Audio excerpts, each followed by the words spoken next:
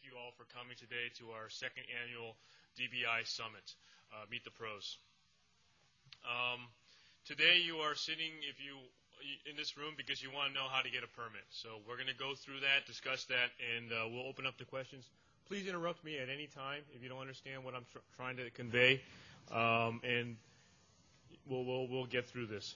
But today's purpose of this session is to understand the permitting process and to know some of the regulating agencies in that process, to understand some of your permit review options, to learn about rules and regulations, and to be aware of some of the available resources to you.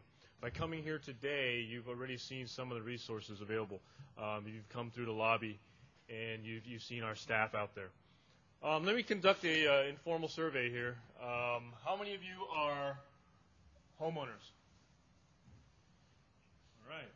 How many engineers? One. Wow, it's the first time ever. Architects? Two. Contractors? No contractors. Wow. Real estate agents? Okay. And then other,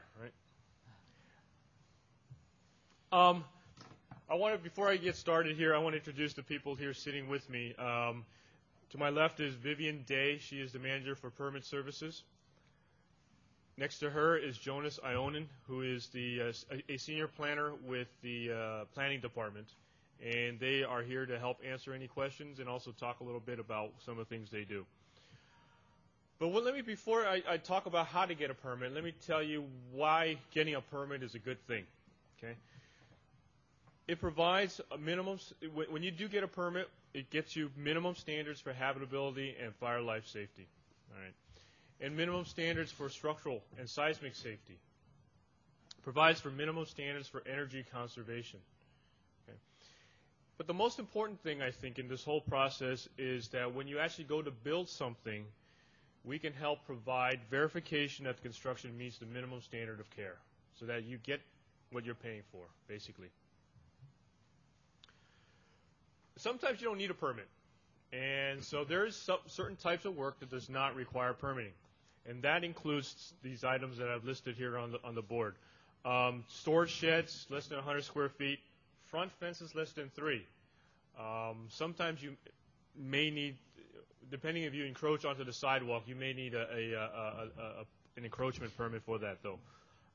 Other fences in the rest of the property that are less than 6 feet tall. Certainly movable cases and counters for tenant improvement projects and things like that. Partitions less than 5 feet 9. Okay. And retaining walls that are less than 4 feet, measured from the bottom of the footing to the top of the wall. Other things that do not require permits include platforms or walkways not part of the exit that are less than 30 inches above the adjacent grade. Certainly painting and wallpapering does not require a permit. Minor repairs to your interior plaster or sheetrock does not require a permit. Floor coverings, if you're doing your carpeting, that does not, or new hardwood floors, that does not require a permit. But if you're going to remove the actual structural sheathing, then that does require a permit. So there's a little bit of difference. And glazing repair does not require a permit. Now, this is not the entire window replacement, but the actual glass or the glazing itself that you're replacing or repairing, that does not require a permit. There's some other work that does not require a permit for electrical, such as some low-voltage installations. Not all. There's going to be some that don't require it. And certainly if you're replacing cover plates or residential fixtures. And for plumbing, if you're replacing your faucet, you don't need a permit. And if you're replacing your toilet with a low-flow toilet, you do not need a permit. But if you're replacing it with a regular flow or a high-flow toilet, then yes, you do need a permit for that. So, now based on the fact that nobody's left so far, you guys don't have that work that doesn't need a permit. So, there are some permitting options that you have available to you. We have expanded over-the-counter permit review services. You can certainly submit jobs to us, and we'll review them at our leisure. And then there's, within that submitted projects, we could break it out to site permits, and certainly everything that comes to us is under parallel review. I'm going to touch a little bit about site permits right now. When you have a big project, and Big meaning, let's say because most of you are homeowners, let's say you're adding a story to your house. Sometimes it is advantageous to submit for a site permit first, which is basically plans and elevations depicting the nature of your work without any of the full-blown architectural details or engineering details. What that allows you to do is get that submittal to us and to planning for neighborhood notification and review and commenting and so forth, and also planning review and basic building review without spending a whole lot of money up front on the architectural or engineering costs, because your one-story addition or two-story addition may turn out to be substantially smaller or maybe bigger. Okay, your horizontal addition may be smaller, maybe bigger, whatever it is. The idea of the site permit is to allow you to get into the process, okay, before you spend a whole chunk of change detailing everything out that you may not get to build for whatever reasons. And certainly submitted jobs that come to us, we put that in the parallel review process. What that means is that it will go to multiple agencies at the same time. Once the drawings come to us from the planning department or from our if it doesn't need planning review, then it comes directly to us. We will distribute it automatically to the other review agencies, and I'll talk about that a little bit later. And so up front, we'll tell you, you're going to need three drawings or four sets of drawings or something like that, so that we could put it into all the different agencies. Now, certainly if you come in with two, we'll take the two now, and then we'll take the two other ones later. So it's dependent upon you on bringing those drawings in to help us coordinate that review. So let's say you have a smaller project that can be done over the counter. These would be alterations with and without plans. Now, there's some things that don't require plans, and I'll get into that a little bit. But then, a lot of bathroom remodels or substantial bathroom remodels, I should say, or some other additions or stuff like that that would require plans, and that would go under building and structural plan review, maybe mechanical plan review. And if you're in the jurisdiction of the fire department, such as if you're in an apartment building, the fire department will also look at that. So, some of the smaller jobs that don't require plans, okay, that can come in for counter review. Dry rot repair, re-roofing, window replacement, garage door replacement if it's the same size, non-structural kitchen and bathroom remodels, so you're not moving any walls or knocking holes in your walls. You can come in without plans for that. Certainly replacement or repair of stucco or siding. If you're changing your exterior from stucco to siding or vice versa, you may not need plans for that, but the planning department's going to require some pictures. If you're strengthening your building for earthquakes or whatever else, and you're installing anchor bolts and plywood sheathing, that does not require plans. Now, I want to differentiate this strengthening from actual seismic retrofitting. This strengthening is basically a homeowner or your contractor putting in additional walls and bolting, but it does not necessarily meet the code for seismic upgrade. And so we differentiate that. If you're actually coming in for a full-blown seismic upgrade, that does require plans and engineering review. And certainly there's some incidences where if we issue you a notice of violation, in order to take care of that notice of violation, you may not need plans. Okay, so you have a project, and now you want to know if you can go over the counter. Well, it really depends on the complexity of the project. In the past, we used to provide over-the-counter service for 15 minutes or less. So that basically limited jobs to very small jobs.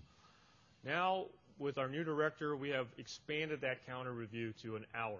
Okay, so that means we can take in much more complicated projects. And for those architects that do tenant improvement, we do a lot of our tenant improvement work over the counter. Perhaps a grocery store may come over the counter, or a new restaurant, depending on the complexity. And our staff will basically judge it up front to give you an idea, give you expectations that, yes, this can be done in an hour, or no, you know what, this job is a 4-hour job. I mean, I got somebody coming in the other day for a hotel renovation. It was like 4 stories. He thought he could do it over the counter. We can't do that in an hour. So you have to understand that there are certain limitations to what we can or cannot provide you. But certainly our goal is to provide you the best customer service that we can. Okay. And when you do come over the counter, it may require additional review by multiple agencies, such as the Planning Department or the Bureau of Street and Mapping and other people like that.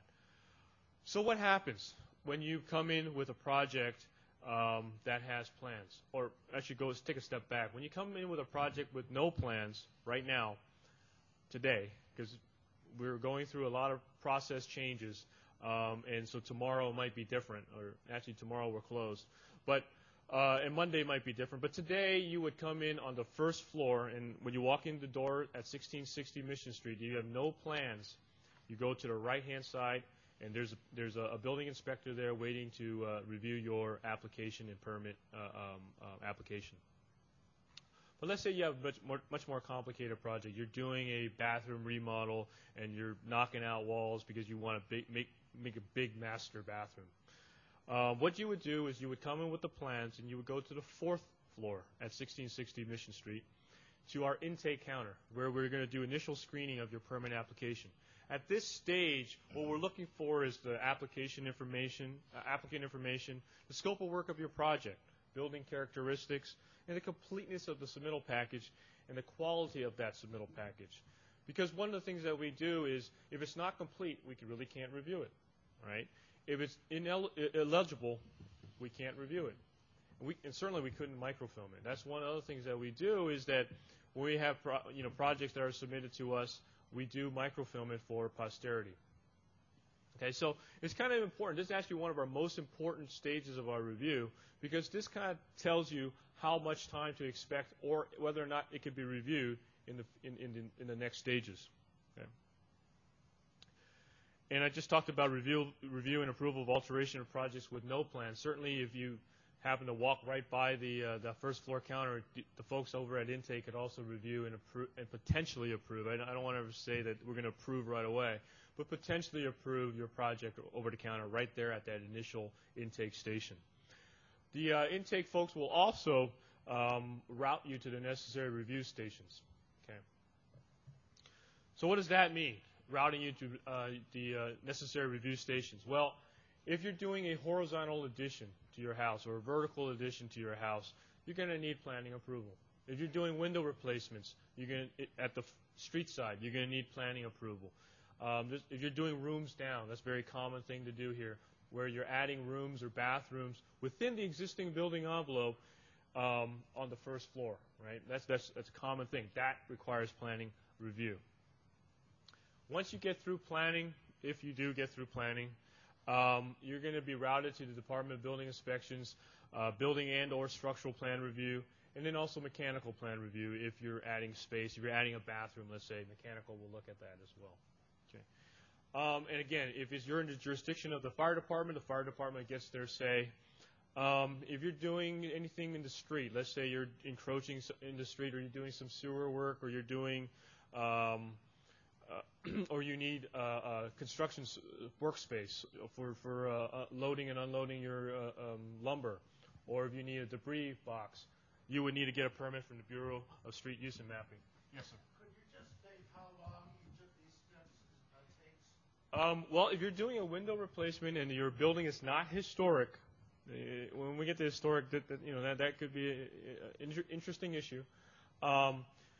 The review at the planning department takes a couple of 5-10 minutes.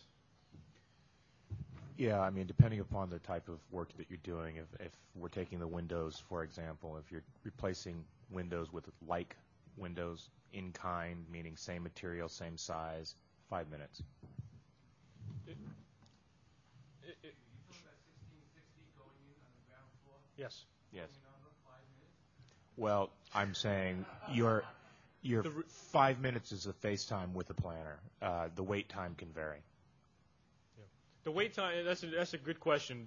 There's a difference between actual review time and actual wait time.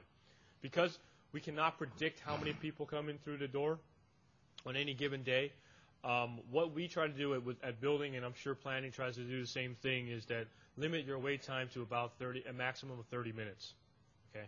So what that means is if you're waiting more than 30 minutes or if there's a big giant crowd, we'll bring additional plan reviewers up to help relieve the congestion. Okay. Now, that plan review, like I said, if it's depending on the nature of the job, could last anywhere from 15 minutes to an hour. Right? We're giving you an hour to provide that extra customer service because otherwise, normally, if in the past, if it was a project that would take an hour, we would have taken that in, and you would have sat in the backlog for months and years. So, yes. Are there any trends to better times of the month? Absolutely. I encourage people to come at 8 o'clock in the morning, or at. It seems to me, at least for most of our review stations, the congestion occurs around lunchtime. And I'm not quite sure why, because our staffing levels, at least for plan review and for planning, are the same. So I think it's, people just waking up later in the day, or they figure, they got all day to come out here. Now, one of the things that, I'm glad you kind of brought that up, one of the things that's interesting is that because you have to go to various stations, you please don't have the expectation that you can come in and walk out in an hour and get a permit. It really depends on the scope of the work that you have and how many other people are there. Because at every review station, we're going to give you up to an hour. So if you need to go to planning department, if you need to go to building, if you need to go to mechanical, if you need to go to fire, that's 4 hours, right? So plus the wait time. So please understand that if you're in the building department for half a day, that's, depending on the nature of the work, that's almost normal. If you're coming in for a roofing permit, you're in and out. Done. But if you're coming in for rooms down, it may take you a couple hours. Right. You might want to mention the start times. I think your over-the-counter permitting and the upstairs, I think on Wednesdays is a little different than 8 a.m. Absolutely. Thank you, Jonas. Our counter review times are Monday to Friday, 8 to 5 o'clock. Okay. On Wednesdays, we open at 9:30. So on Wednesday mornings, 9:30. Actually, lately it's been pretty good. But sometimes kind of crowded on Wednesday mornings. Now, when I say 5 o'clock, that means review time goes up until 5 o'clock. At 4:30, our Central Permit Bureau actually stops additional customers from coming in. And the reason for that is because there's already a queue, and they can't process everybody by 5 o'clock. So at 4:30, we stop the line for Central Permit Bureau. But our plan review can continue. It just means that you got to come back the next day. If you get approval, you need to come back the next day to actually get your permit. Okay. So our guys are going to stay until 5 or beyond 5 if they've already started to help you get through the plan review. So I hope that answers that question. Yes, sir. Your street use and mapping, do you also have to notify the DPW, or is that one the same? That is DPW. Oh, yeah, sure. Sorry. The question was, what about DPW or Department of Public Works review? Is that the same as Bureau of Street Use and Mapping? Yes, it is. DPW, Bureau of Street Use and Mapping is a bureau within the Department of Public Works. Currently, they have a station on the first floor, but like I said, we're changing every day, so Monday may be somewhere else. And the Public Utilities Commission gets a piece of the action, so depending on the nature of your work, they may have to review your job. So what happens? You came in for intake and initial screening. They said, yeah, it looks like we could do it over the counter.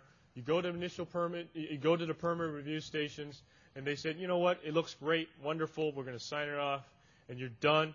2 hours later, you're down at Central Permit Bureau, and guess what? You get to pay.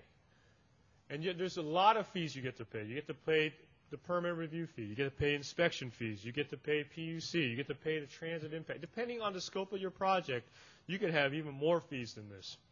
And then if you're increasing area that's more than 500 square feet, you get to pay school fees. If you're a contractor pulling the project for a homeowner, or if you're the homeowner, you do need to specify that you're going to hire a contractor that is licensed in the state of California with insurance and workers' comp. And sometimes you may need Cal OSHA permits if you're doing a excavation that's greater than 5 feet. I think it's 5 feet. Then your contractor would need a Cal OSHA safety permit. Once you've got all that done, you get issued a job card. You get to go and start building. Now, in that process, if you did not get approval from those permit review stations, our guys are going to spend an hour with you to give you a complete set of corrections and comments on your plans. Okay? You can come back the next day, a week later, a month later, a month later, and come back to the counter, and another person will review it. Bring the old drawings, bring the new corrected drawings, bring that correction sheet, and our guy at the counter will review it. If it's approvable at that point, we'll approve it, and then you go down and pay and get your permit issued. Okay? Yes, sir, in the back. Are those application correction sheets also filed for further review, and folks have to start again when they come back? The question was, is the correction sheet filed with us? Yes, they are. The best deal is actually if you keep that correction sheet, because obviously you need to know what you're correcting, and bring that back with you. But we do keep a copy of that correction sheet with us at the counter. So any counter person, you don't have to go back to the one that reviewed it initially. Any counter person can go to the file cabinet, find that file, and review your project at that point. Okay.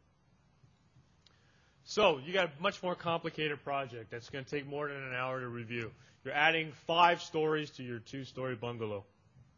You can't do that, by the way. But let's say that's what you're doing, and it requires neighborhood review, right? In this city, in most jurisdictions, neighbors get a lot of say in what you do. Then that project's probably going to be submitted. I already kind of talked about the site permit, what that means. Once you do get a site permit approved, okay, that allows you to submit the addendas, which are your actual construction drawings. Okay, so remember I said about site permits is that it's a kind of a basic package of drawings that gives an outline, a general outline of what you're trying to build, plans, elevations, so that the planning department and neighborhood can review what you're doing. After you get approval for that, you can come in with your full-blown construction drawings, architectural, structural, if you have mechanical, whatever else you have, for our review at that point. And again, we're going to send that to all review agencies. The other thing for complicated projects that probably are required for submittal, what we offer is pre-application meetings. What that means is you get to meet with the building department or the fire department to basically go over code issues that you may or may not agree with. How's that? So we do issue code interpretations in writing that we will honor at this pre-application meeting. The cost for a pre-application meeting is a minimum of $160, and you get both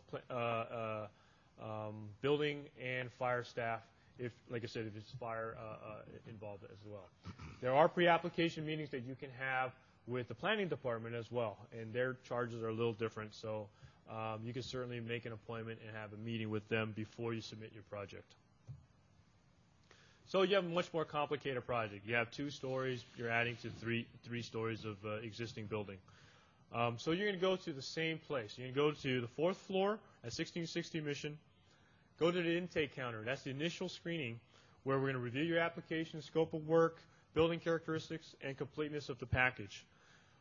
And again, I want to reiterate how important it is to have a complete package and a good quality package, because otherwise we can't review it, and we're actually going to reject you at this stage. We're going to say, you know what? You don't have structural drawings here.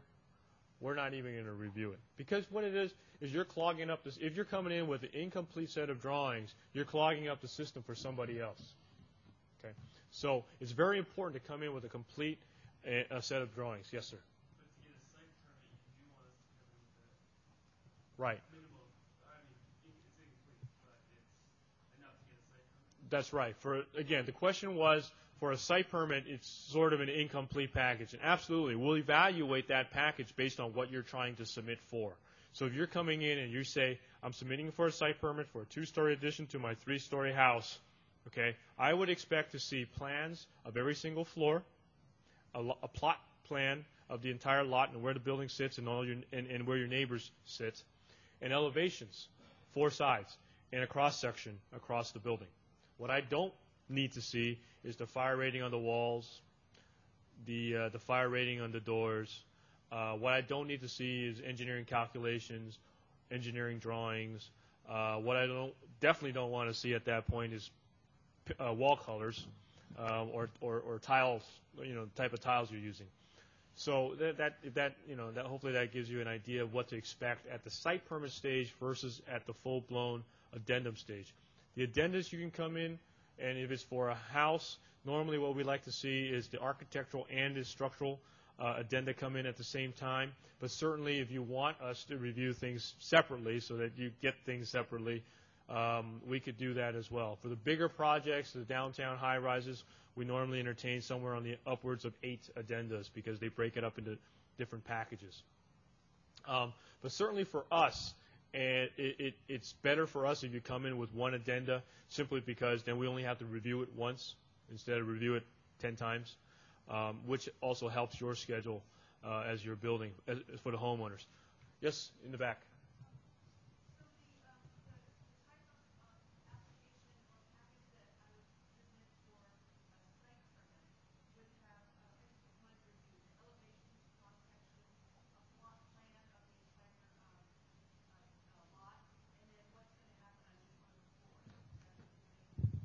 Yes.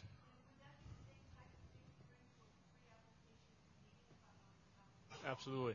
The question was for a site permit application. What I would like to see is a floor plan of all the floors, and I should say that I want to see the existing as well as the proposed for all the floors, all the elevations, cross sections, and should this also be the same package that you bring in for this pre-application meeting? Absolutely. That's exactly the package we want to see at the pre-application meeting. Ray, now, can I just sure. address that as well? For everyone, I mean, you don't have to write all of this down. It's all available on the sfgov.org/planning website, as well as the building department's website for those minimum submittal requirements. The site permit's really for land use entitlements and overall bulk and volume that the planning department's mostly concerned with. And so if you want to pick up a building permit application packet, either at 1660 Mission Street or at sfgov.org/planning, you can do so, and it'll list exactly what you need to submit. Yes, sir.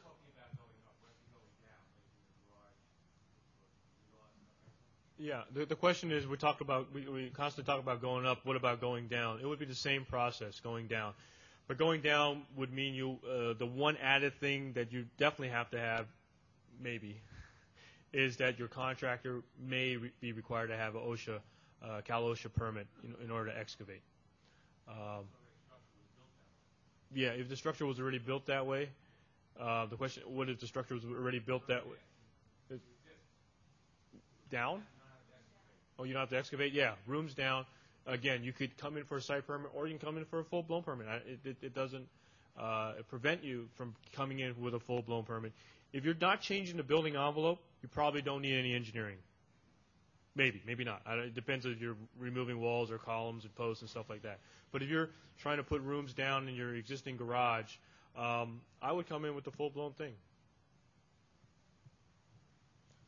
Yes, ma'am. If I wanted to get a studio below the 4 one-bedroom apartment, what is required there? Is that required? You have to have a parking before you can apply that studio? Okay. The question is, if I want to build a studio on my first floor underneath a apartment building, do I need to provide parking? I'm going to hand that to Jonas. Yeah. First of all, I would call in to the planning department at the planning information counter, or just simply walk down there and ask what your zoning is, because the zoning district is going to determine what your density is. In other words, how many units you can have on your lot.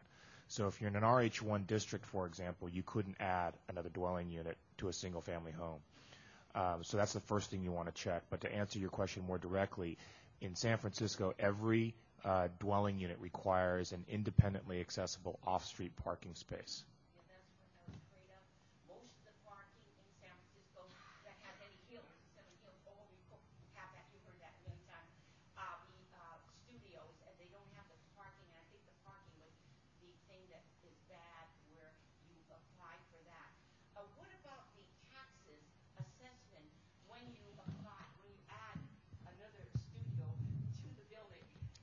question is, what about tax assessment if you add a studio to an existing building? I'm going to hand that to Vivian. Hi. The assessor will reassess your property based on the construction cost of what you're adding to the dwelling. If you're adding another unit, they will assess you for another unit. It's not normal maintenance or repair work where they don't normally reassess your property. What is the percentage of that? Would you know that? I wouldn't know offhand. That's what I'm afraid of. I don't mean to interrupt, but there is a microphone in the middle of the aisle if you guys want to ask questions. We're going to have plenty of time for questions later on as well, but, sir. Yeah.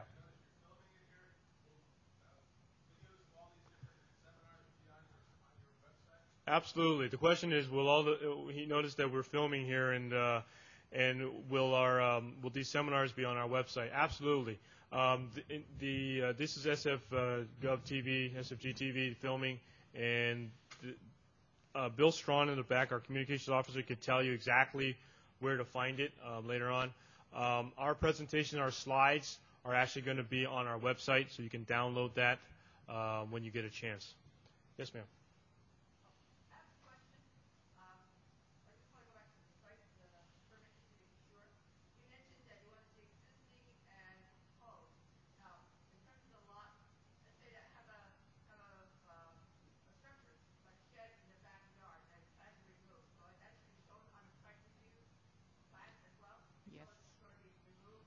The question was, if I am coming in for a site permit and I've been asked to show existing and proposed, and I have a tool shed or whatever shed in the back, do I need to show that and it's going to be removed?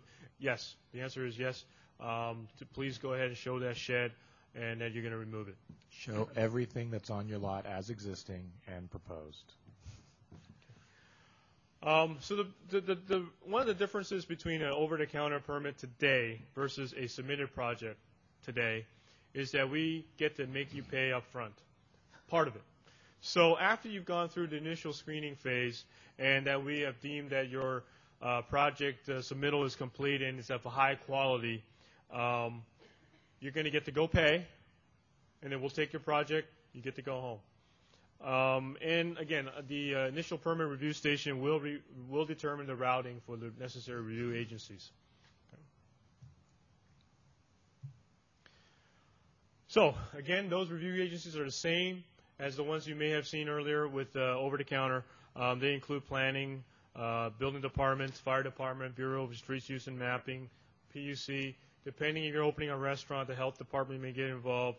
It depends on a lot of, obviously the scope of your work. Remember you paid earlier? Well, you get to pay again.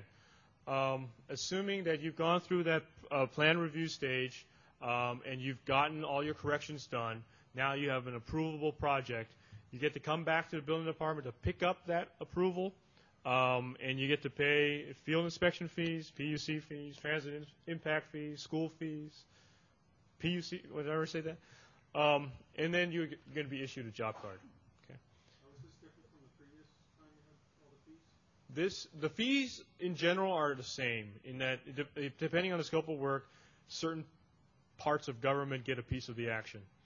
And what happens is that the only difference between an over-the-counter review and a submitted project review today is that we will ask you to pay the plan review fees first. And that's usually 65% of the total permit fee. That's not including the transit and school fees, but the permit fees. Where's the over-the-counter pay after it's been done? Today. It's probably going to change on Monday, maybe by next month. I don't know. So there are also additional permits that you're going to need depending on the scope of work. If you're doing the rooms down and you're adding a bathroom in the first floor, not only do you need a building permit, you're going to need an electrical and a plumbing permit. How you get that is your contractor can get that over the counter on the first floor all the way in the back. Okay? Or as a homeowner, you could also do that as well, but you would need to come to the third floor to get that electrical or plumbing permit and demonstrate proficiency in what you are trying to do. And so we'll have one of our inspectors come and talk to you and find out as a homeowner whether or not you can demonstrate that proficiency. What kind of questions are they going to ask in that regard? The question is, what kind of questions is our inspection staff going to ask in order to demonstrate proficiency? And I'm very glad that Senior Inspector Ed Sweeney has walked into the room, and put him on the hot seat for that one. I imagine you're talking about plumbing and electrical. Yes. They're going to ask you certain technical questions, trade-related questions, to demonstrate your proficiency in able to do the job properly. If you're going for an electrical building permit, I would say one of the questions they're going to ask is what gauge the wire, location of the plugs, height off the counter. And if you can answer that and make them feel at ease that you can indeed do the work, they will issue you a homeowner's permit. That's my situation, and I wanted to find out what applicable codes for California and any exceptions in San Francisco that would apply.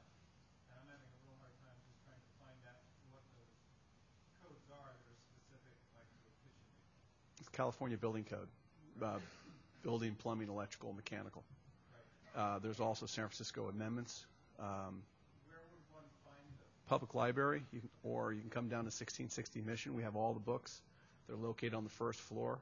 You can also go up to the third floor at any time during business hours, 7:30 to 5 o'clock, and ask questions of the senior staff, such as myself, and we'll guide you through the process. Okay? What are those times again? We open at 7:30 in the morning, and we close at 5 p.m. Monday through Friday. The inspection counter. That's third floor. And no online access to California Building Code? There probably is, but I don't go there. I've got the books. Yeah, actually, I can answer that. The question was, is the California Building Code online? No, they're not. The San Francisco amendments are online. If the California Building Code was online, I think ICC would be broke. So, no, it's not. Just a quick comment about that is there's a good bookstore called Builder's Booksource that's over in by North Beach, I think it is. That has Ghirardelli Square. Ghirardelli Square. Still there? Where you can find a lot of that stuff. Additional permits that may be required would be from Department of Public Works Bureau, Street Use and Mapping. And these would, like I said earlier, include street space during construction for your debris bin or encroachment permits into the sidewalk and whatnot. Jonas is going to talk a little bit about planning department. Hi, everybody. Now that you're ready to get a permit and understand that the Department of Building Inspection is the permitting issuing agency, the planning department actually plays a significant role in you getting a permit, especially if you're doing an improvement on your single-family home, your duplex, your fourplex. We are a reviewing agency where we approve the land use as well as the bulk and overall volume and land use of the particular property. I think for most of you, you're interested in improving your own homes or property that you own. And so I'll sort of focus my comments on that.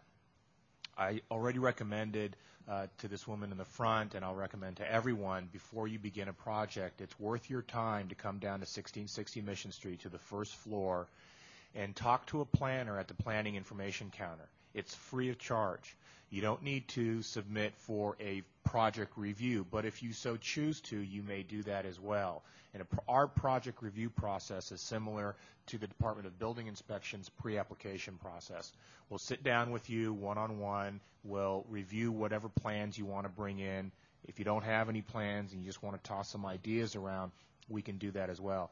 But that takes for you to call in and schedule an appointment and to pay fees. And we just raised those fees, so they're no longer very cheap.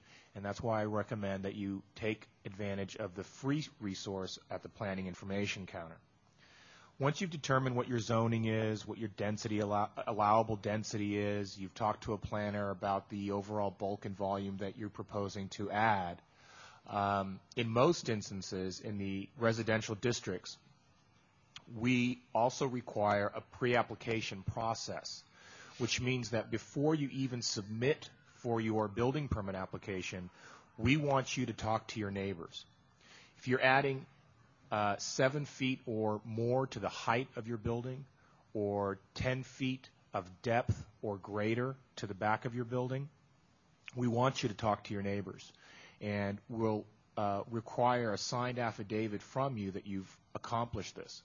And what that means is talking to your abutting property owners, the 2 on the side, 3 on the back, 2 across, and the 3 across the street.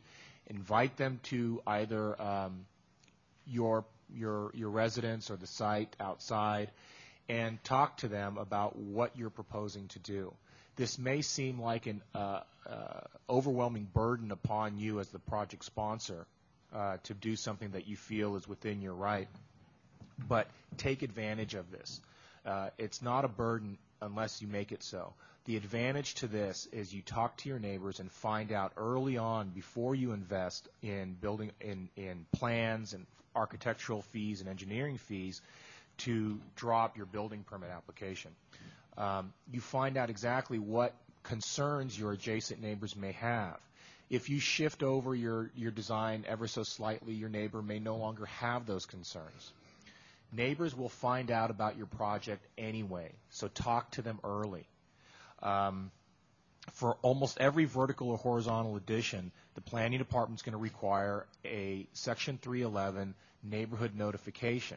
It's a 30-day notice that goes out to within 300, within a 300-foot. I'm sorry, those are for different ones. Within 150 feet of your property, neighbors will be notified. So for sure, the adjacent neighbors are going to find out about your project. And when they find out at that stage of the game, you've already gone through so much investment into that building permit application that it's going to be frustrating for you to revise your plans, and it's going to be frustrating to your neighbors to only hear about it after we've sent out that notification. Prior to that notification, the planning department is going to look at your plans and review it against the residential design guidelines.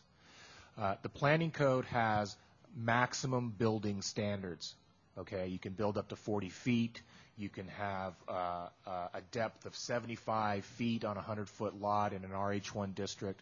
But the residential design guidelines are going to further massage those standards to limit your overall development or bulk and volume of your building, the massing of your property.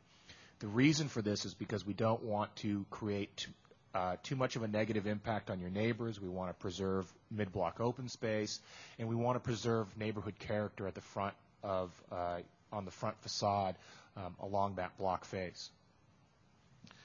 If your property is over 50 years old, today it's a fairly new process. We are going to review it as a potential historic resource. It used to be that properties older than built prior to 1913 would be reviewed against or as a potential historic resource. Now, new legislation requires us to review any building over 50 years old. I mentioned at that point, once the planning department is satisfied with the design of the building and the additions, we determine that it's appropriate, that it meets all the planning code standards and the residential design guidelines. We'll send it out for that 30-day notification and hold your building permit application. During that 30-day notification period, your neighbors will get an extensive packet. They'll receive not only an explanation from the planning department as to what you're proposing and what you're doing, but a reduced set of plans. And that reduced set of plans is actually 11 by 17. And during that 30-day notification period, any neighbor, any person who resides in San Francisco, or any person otherwise can file for a discretionary review against your proposal. A discretionary review is a process by which it's no longer an administrative review, but it goes before the Planning Commission, and it becomes a public hearing at that point. Okay? And that's where the pre-application process, your discussions early on with your neighbors, is an advantage to you as a developer or project sponsor, because hopefully if you did that and you listened to what your neighbors said and you possibly modified or mitigated their concerns, then you can avoid the DR process at the end. And believe me, you don't want to get involved in a DR process. Let's say you've gone through that whole entire process. The planning department signs off on your permit. We send it to Department of Building Inspection, Fire, and then they begin their process of reviewing your addenda package with the mechanical and the structural and all of that. And there's still one last crack neighbors can have at you, because once they issue their permit, and even if you had a DR hearing before the Planning Commission, anyone can still file within 15 days of issuance of your permit an appeal of your permit to the Board of Appeals and get a second bite of that apple. So you should be.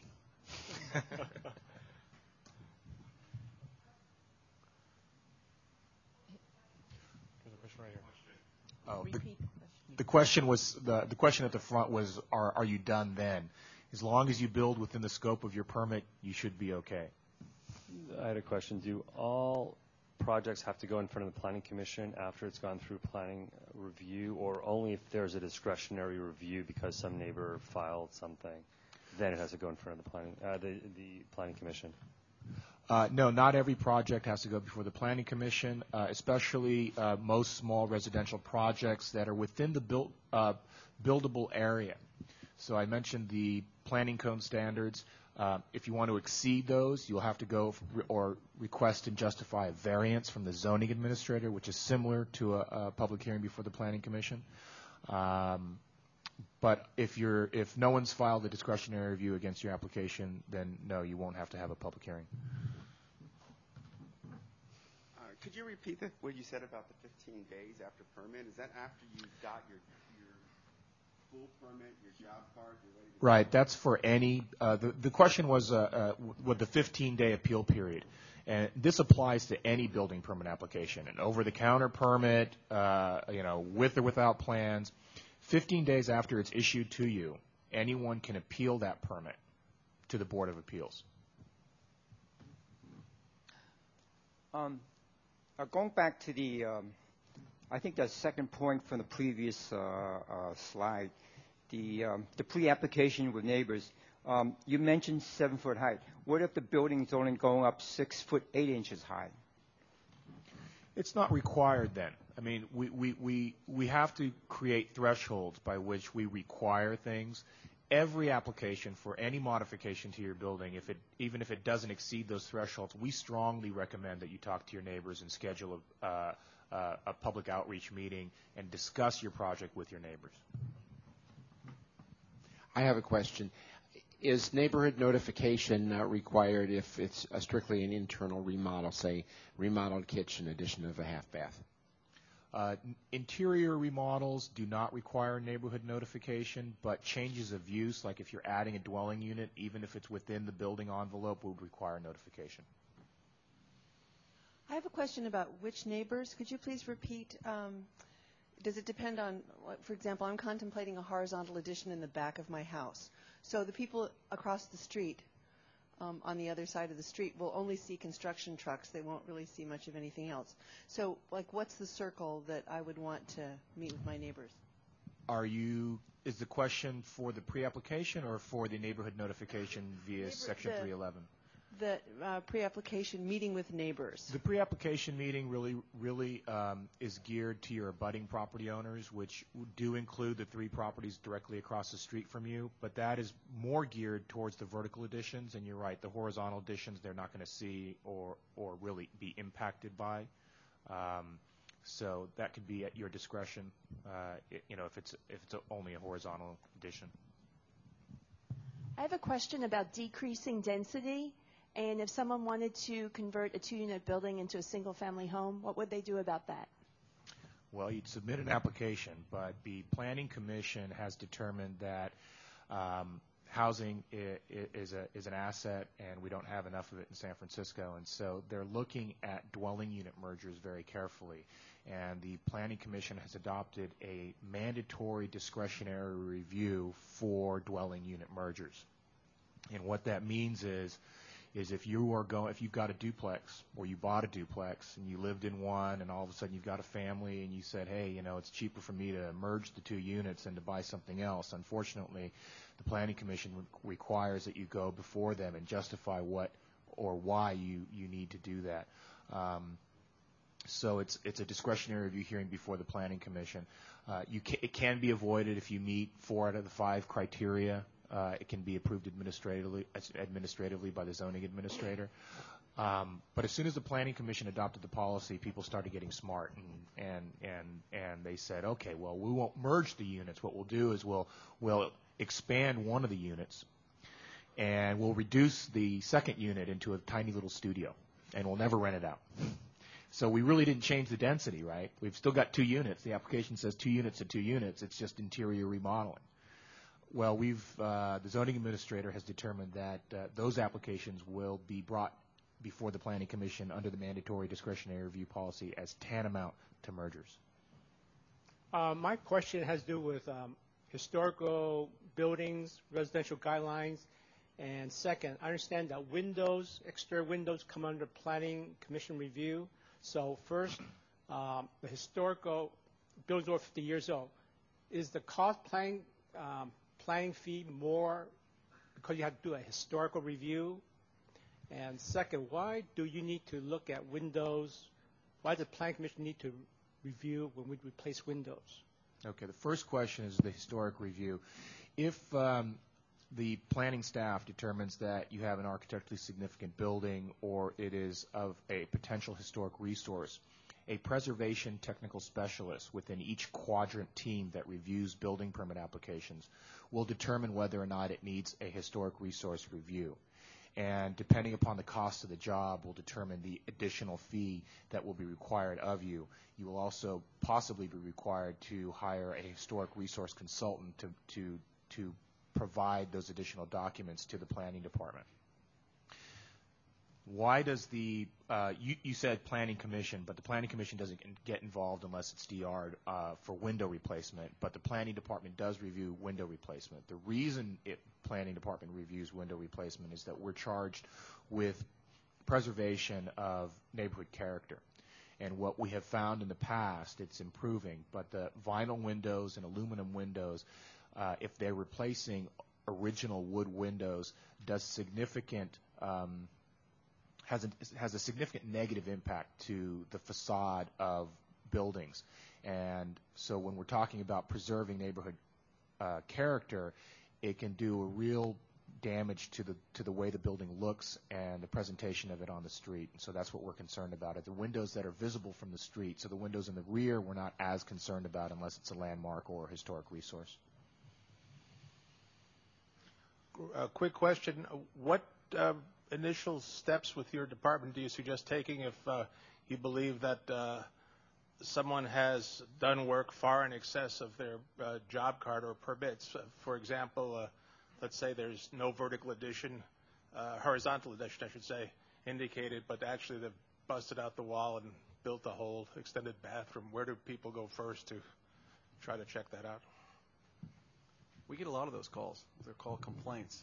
You call 558-6096. Is your question specific that they have a building permit and they're going way beyond it? Yes. Yeah, you'd make a complaint, give the address.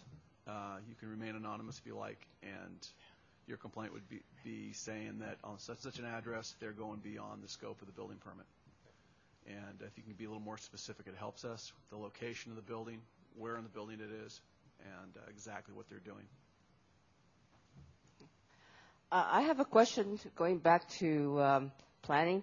I know you mentioned something about you want to make sure we talk to our neighbors to avoid discretionary review.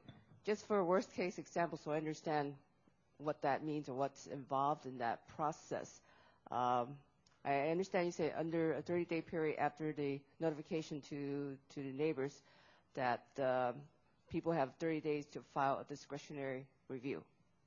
So from there, what happens? And what could that mean to somebody who's trying to do something? Well, it can put a halt to your project for many months. We've got some discretionary review cases still on file. I've got one on my desk from 2003. So that's why I say talk to your neighbors. They're going to find out anyway, and to avoid a discretionary review at all costs. Worst case scenario is what I just described to you, is someone submitted for an application for a simple garage addition, and all of a sudden they can't add that garage because someone filed a discretionary review and they can't come to terms. some people try to avoid a hearing before the Planning Commission because they don't want the Planning Commission to then change or modify their project. Because under a worst-case scenario, if you're adding a third story to your two-story home, the Planning Department determines that it is an appropriate project. It conforms to the Planning Code and the Residential Design Guidelines. But your neighbor files for a discretionary review.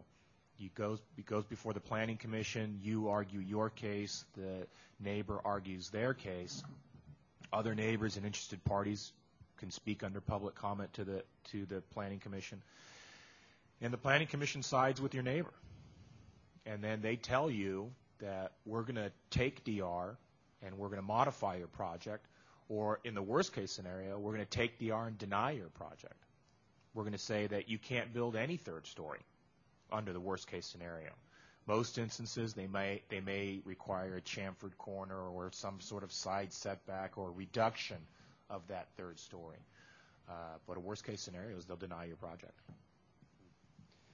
Getting back to the question that somebody raised earlier about the windows and replacing windows on older buildings, how do you balance planning's need for maintaining the character, which you talked about, with a owner's need to better seal his home, to reduce his energy costs, to be more green and efficient in the building of that home or the envelope of that home? And clearly there are two separate considerations. Clearly, and it's an ongoing debate. It's a bit of a juggling act to try to balance those two needs. And personally, I sympathize with homeowners. But part of the problem was the vinyl window industry. When they first came on the scene, they were ugly, they were built poorly, and they really tore up the character of the facade of most buildings. What we're finding today is the vinyl window industry has improved dramatically. Under certain circumstances, we can approve vinyl windows, but if the original windows were wood, we would still prefer wood windows. It's kind of amazing. I had a discussion with Lawrence Cornfield about this, actually, and he was finding that when vinyl windows were first being installed, people were coming back 10 to 15 years later to replace those windows again. And the wood windows that were being replaced were 50 to 100 years old. So there is a bit of a balance as far as greening and cost, because wood windows cost a little more. But if you're coming back every 15, 20 years, and I don't believe that's true anymore. So I don't want to knock the vinyl window industry, but they've improved considerably. But there's cladding involved now that is acceptable, and so we're seeing more energy efficient windows that are designed with more reveal, depth, and articulation for the facade. I have a few questions. Going back, first, I'd like to know how long does it generally take to obtain a building permit or just a permit in general? It really depends on the scope of work. If you're doing a rooms down, adding another bedroom to your first floor, it could take probably about 2 hours. How about like a building permit? Like for say you have a lot and you like to build a house, like that process, how long does it generally take? Wow, you have an empty lot? I'd leave it that way, make it a parking lot. But for something like that, depending on how big your project's going to be, you would come in and the first stop would be planning review. And again, if it meets all the and right now I'm not sure what the backlog for planning is. Maybe Jonas could speak to that. But once you get planning's approval and it comes to us at the building department, the backlog for that kind of a project is probably on the order of 2 weeks. If it's a site permit that comes in first, the review of the site permit is going to be a day or two after that 2-week wait. If it is a full permit, it'll probably take a little bit longer, and that's to get you comments and corrections. Now, it becomes incumbent upon you and your design professional to correct the drawings so that they do conform to code, and then bring that back to us for final review and approval.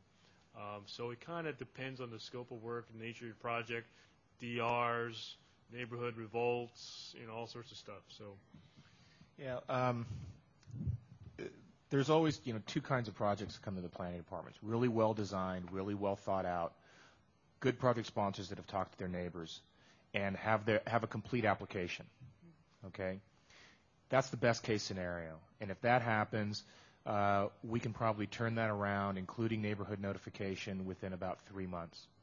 All right? 3 months. I've heard longer, way longer than that, like right. 6 But years. I said a very well-designed building using very good materials that have spoken to their neighbors. I mean, we're talking about, a perfect project.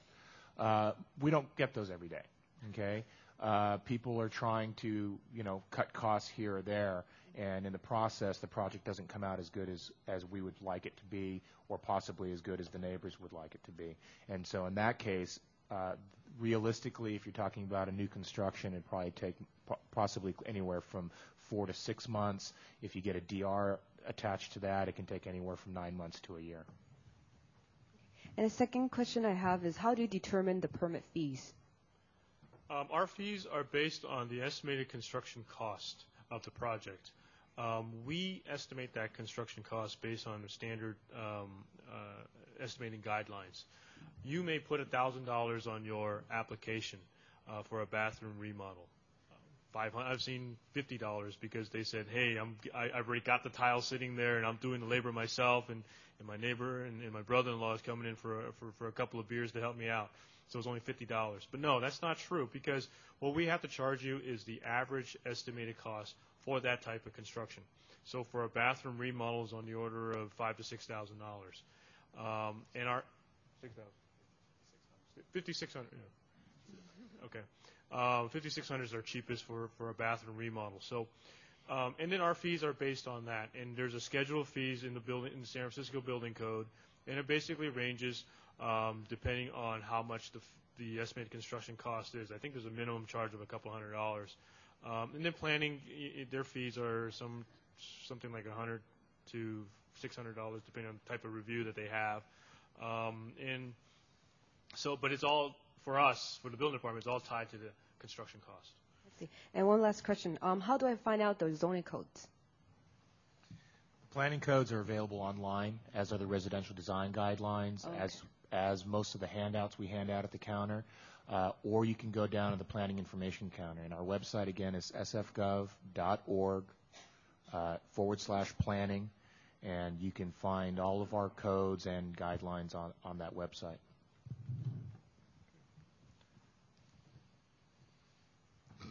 Yes, sir, the guy I can't see behind. Projector. Yeah, my question was, I'm a local broker here, and I'm representing a client who has 2 lots over at Bernal Heights, and it's on. We've spoken to the neighbors already, and most of the neighbors okayed the project for a single-family home. What the problem is, there's one neighbor next to the lots that is opposing the project, but she's encroaching the project where we're going to put a street, a sidewalk, not a sidewalk, but a street to go up into the 2 homes. Now, is that justified, or what's your thoughts on that? There's always one.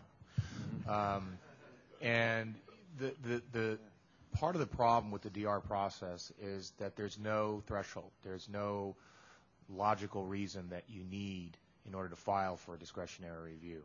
Anyone can file a discretionary review for any reason, planning related or otherwise, and they'll get their day in court before the Planning Commission. What you need to do is be able to prepare your case and argue and justify your project to the Planning Commission. And more times than not, they'll see the reasoned argument and the reasonable project and approve it. So is it justified? I mean, Yeah, probably. Subjective, I mean. Okay, thank you. Actually, I may ask this gentleman the question, was the encroachment for a period of 5 years and 1 minute after midnight at the 5th year? They've held the property for 20 years now. And the encroachment was at least 5 years. See, according to law, encroachment is 5 years plus 1 minute after the 5th year. If nothing was done to it within 5 years, that neighbor has a right to that encroachment. You can't do anything about it. Talk to a lawyer.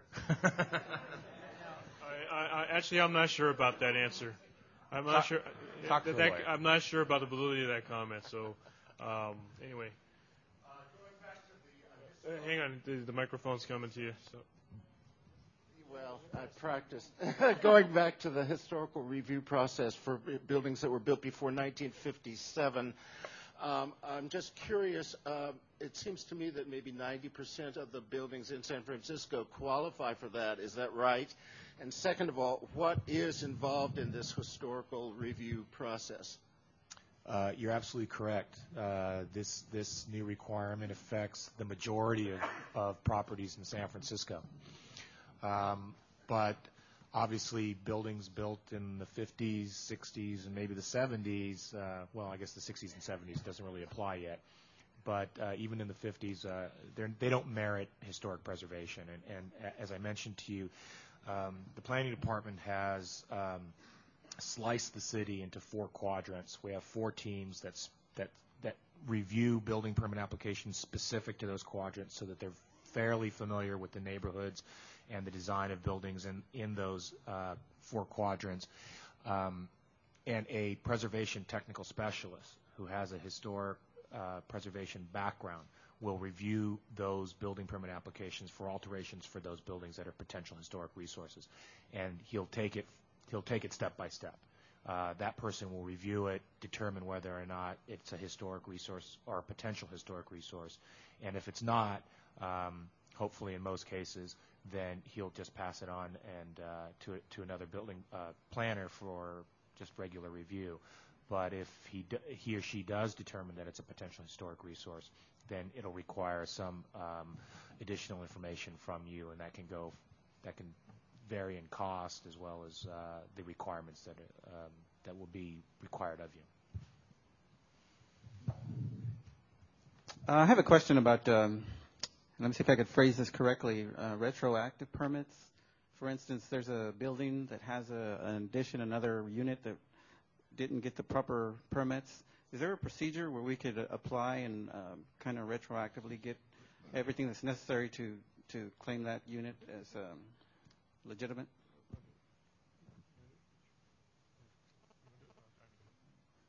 Could you repeat the question, please?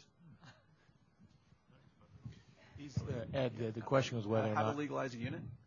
Yeah. Oh, yeah. Okay. That's how you want to phrase it. Yeah. We treat that if you have improvements done, alterations done to your home without building permits, no matter when they were done, we treat that as unwarranted work. To legalize a project, you would have to come in, submit a set of plans, basically start from scratch. You're going to get a permit to legalize or remove it.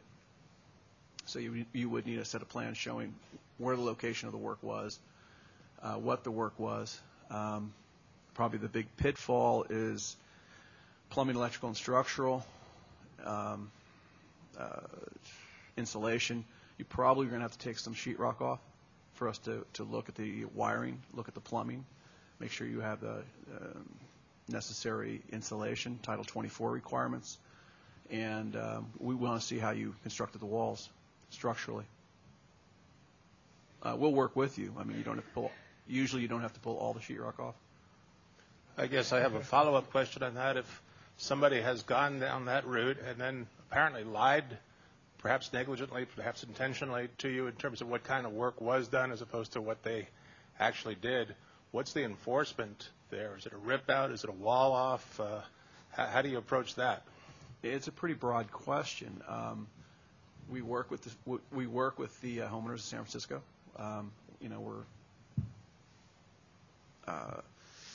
It could very well be, if you can't legalize it, we're going to ask you to remove the unit. If you have an extra kitchen in a single-family dwelling and you can't legalize it, yes, we're going to ask you to remove it. That can involve all the way up to the city attorney getting involved. That's worst-case scenario. Does that answer your question? Most of the way, I guess there's leaving our little exception to that. If we don't want to really go that far with the miscreant, let's say, but at the same time we want to make sure that whatever he or she has put in there is safe and he or she gets it legalized. Does the concerns of the complaining party coordinate with the absolute requirements of the law to come up with some accommodation that's not destructive to what's been built, but just gets it legalized, but at the same time safe for the people who are living over it. Once you make a complaint, you can monitor the complaint, you can make additional complaints, but you cannot get involved with the district building inspector in his decisions. His decision, he's a neutral third party. He has to act within the code, and he has to assess the situation and make the best decision at the time. Again, it's a very broad question, but he has to conform to the code and planning regulations. But you can call and ask where he's at with the complaint, what he's going to do, and if you don't agree, you can call his supervisor. Oh, thank you. The gentleman on the far end of the table indicated that housing stock was at a premium. Does that include illegal units? Does that include illegal units? I guess you could interpret that to be yes. Our code enforcement division in San Francisco doesn't make that a priority. We don't like to evict people. We don't like seeing people living in unsafe housing conditions, but we don't like to evict tenants who are living in quote-unquote illegal units or unwarranted units. We will pursue the case, though, and make the homeowner legalize or eventually take out the unit if it gets to that. I think it's important to realize too, we don't recognize the second unit or the third unit, whatever it may be. We don't go up and down the street looking for them, but if we get a complaint, we will investigate, and we'll write up notice of violation, send it to a director's hearing, just like we would any other complaint. We treat them no different at all. There's a perception that the building department casts a blind eye towards unwarranted second, third units. It's not true. It's just not a high priority. I have a few questions. So if you want to remodel a few units, can you put it on one permit? Or do you have to have 3 different permits for each unit that you're doing your kitchen in? If it is a apartment building, then everything could be all on one permit. If it is a condo, then it would be separate. Or a townhouse, it would be a separate permit. Okay, another one. 3 Rs and this density rating, is that available online? I'm sorry, the 3R and the what? Well, the density, you said R1, R2, R3. How do you know what a building is? Where's that information? Basically in terms of use, what we call, the assessors, see, I don't know if the public gets access to that. You can't find it online, but you can call into the planning information counter to determine what your zoning is, and that will determine your density. Okay, and as far as plans go, for like a remodel, can they be hand-drawn or computer generated, or you need an architect? The drawings, the code stipulates that the drawings need to be legible.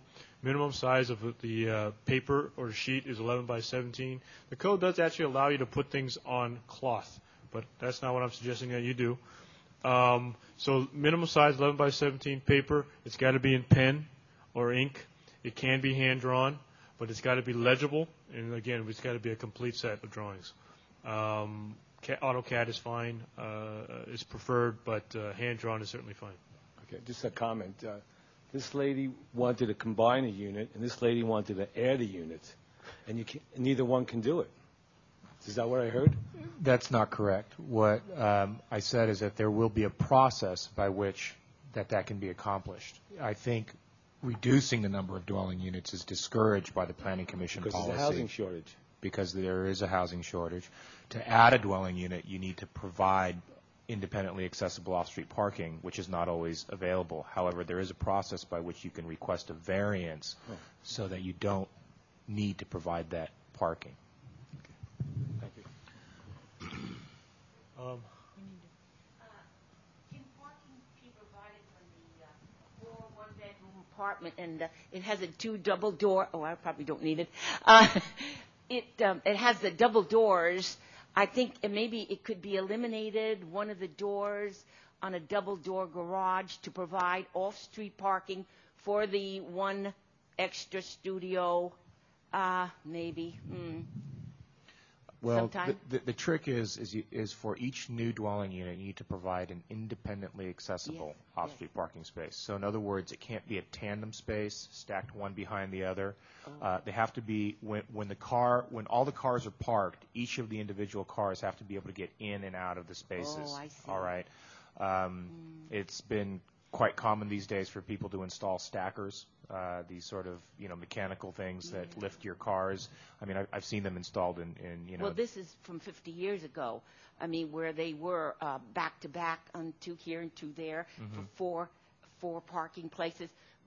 But if the one side is divided and make off-street parking, because up there, where my apartment is it's very complicated, the parking facilities there. And for one parking place in the street would be really, and especially if you rent it, say, to someone who doesn't have a car, maybe a law could be provided, because it could take up a lot of people that are only making a minimum salary, and they're all over the place, and I can't furnish anything to help them, because I'm not allowed to, and a lot of them would love it, especially if they can go through the garage. And If it's a small studio unit, I rarely see the zoning administrator not grant a variance for the off-street parking. Very good, thank you. A couple of questions. There's a I would just like to, you said that a building that's 50 years old wouldn't merit like historic value, and I guess I sort of take exception to that. It seems like, in general, I've heard this before, that San Francisco likes its new buildings to look old, and I guess it seems like is a kind of sort of pressure on designs to look old, and new innovative designs are, I would think a building from the 50s could be, very significant, unfortunately there's not a lot of good modern architecture in this city, and I think the policies kind of, inhibit that. I hope my comments didn't imply that a 50-year-old building could not be a historic resource. It obviously can. And as far as new buildings looking old, that's more of coming out of the neighborhoods than it is out of the planning department. The planning department fully supports modern buildings and modern architecture. We would love to see more of it. It's just assumed in San Francisco that everything has to be a Victorian, and that's no longer true. I mean, it's impossible, actually. Okay, great. That's not what I was hearing, but no, that's not what I was hearing from what you're saying, but I hope I clarified. That's good news to hear that. I think we should all encourage that. How are we doing on time? We're out of time. We got one more question, but we're out of time? Look at it. 10 more minutes. Okay. I was wondering if you could expand a little bit more on the getting a variance for exceptions and things like that. Variances, as I mentioned to you, the planning code establishes building standards, certain depths, certain heights, certain widths, dimensions, okay, and off-street parking requirements, exposure requirements, open space requirements, rear yard requirements. And so all of those can be varied. The only thing that cannot be varied are height limits. And so what you do is you submit an application. There will be a hearing before the zoning administrator once a month, generally the last Wednesday of the month in City Hall. You argue your case. You rally a little bit of support. People who oppose come and speak in opposition. And then the zoning administrator makes a determination. And then a variance determination letter is issued, either granting or denying your request. Let me finish off here by saying that thank you all for coming. I mean, you guys are ahead of the curve by educating and preparing yourself. You've got Jonas here answering some of the tough questions that a lot of residents have. But feel free, there's plenty of brochures in the back, and also come down to 1660 Mission and talk with any of our building inspectors or plans examiners or permit technicians and whatnot.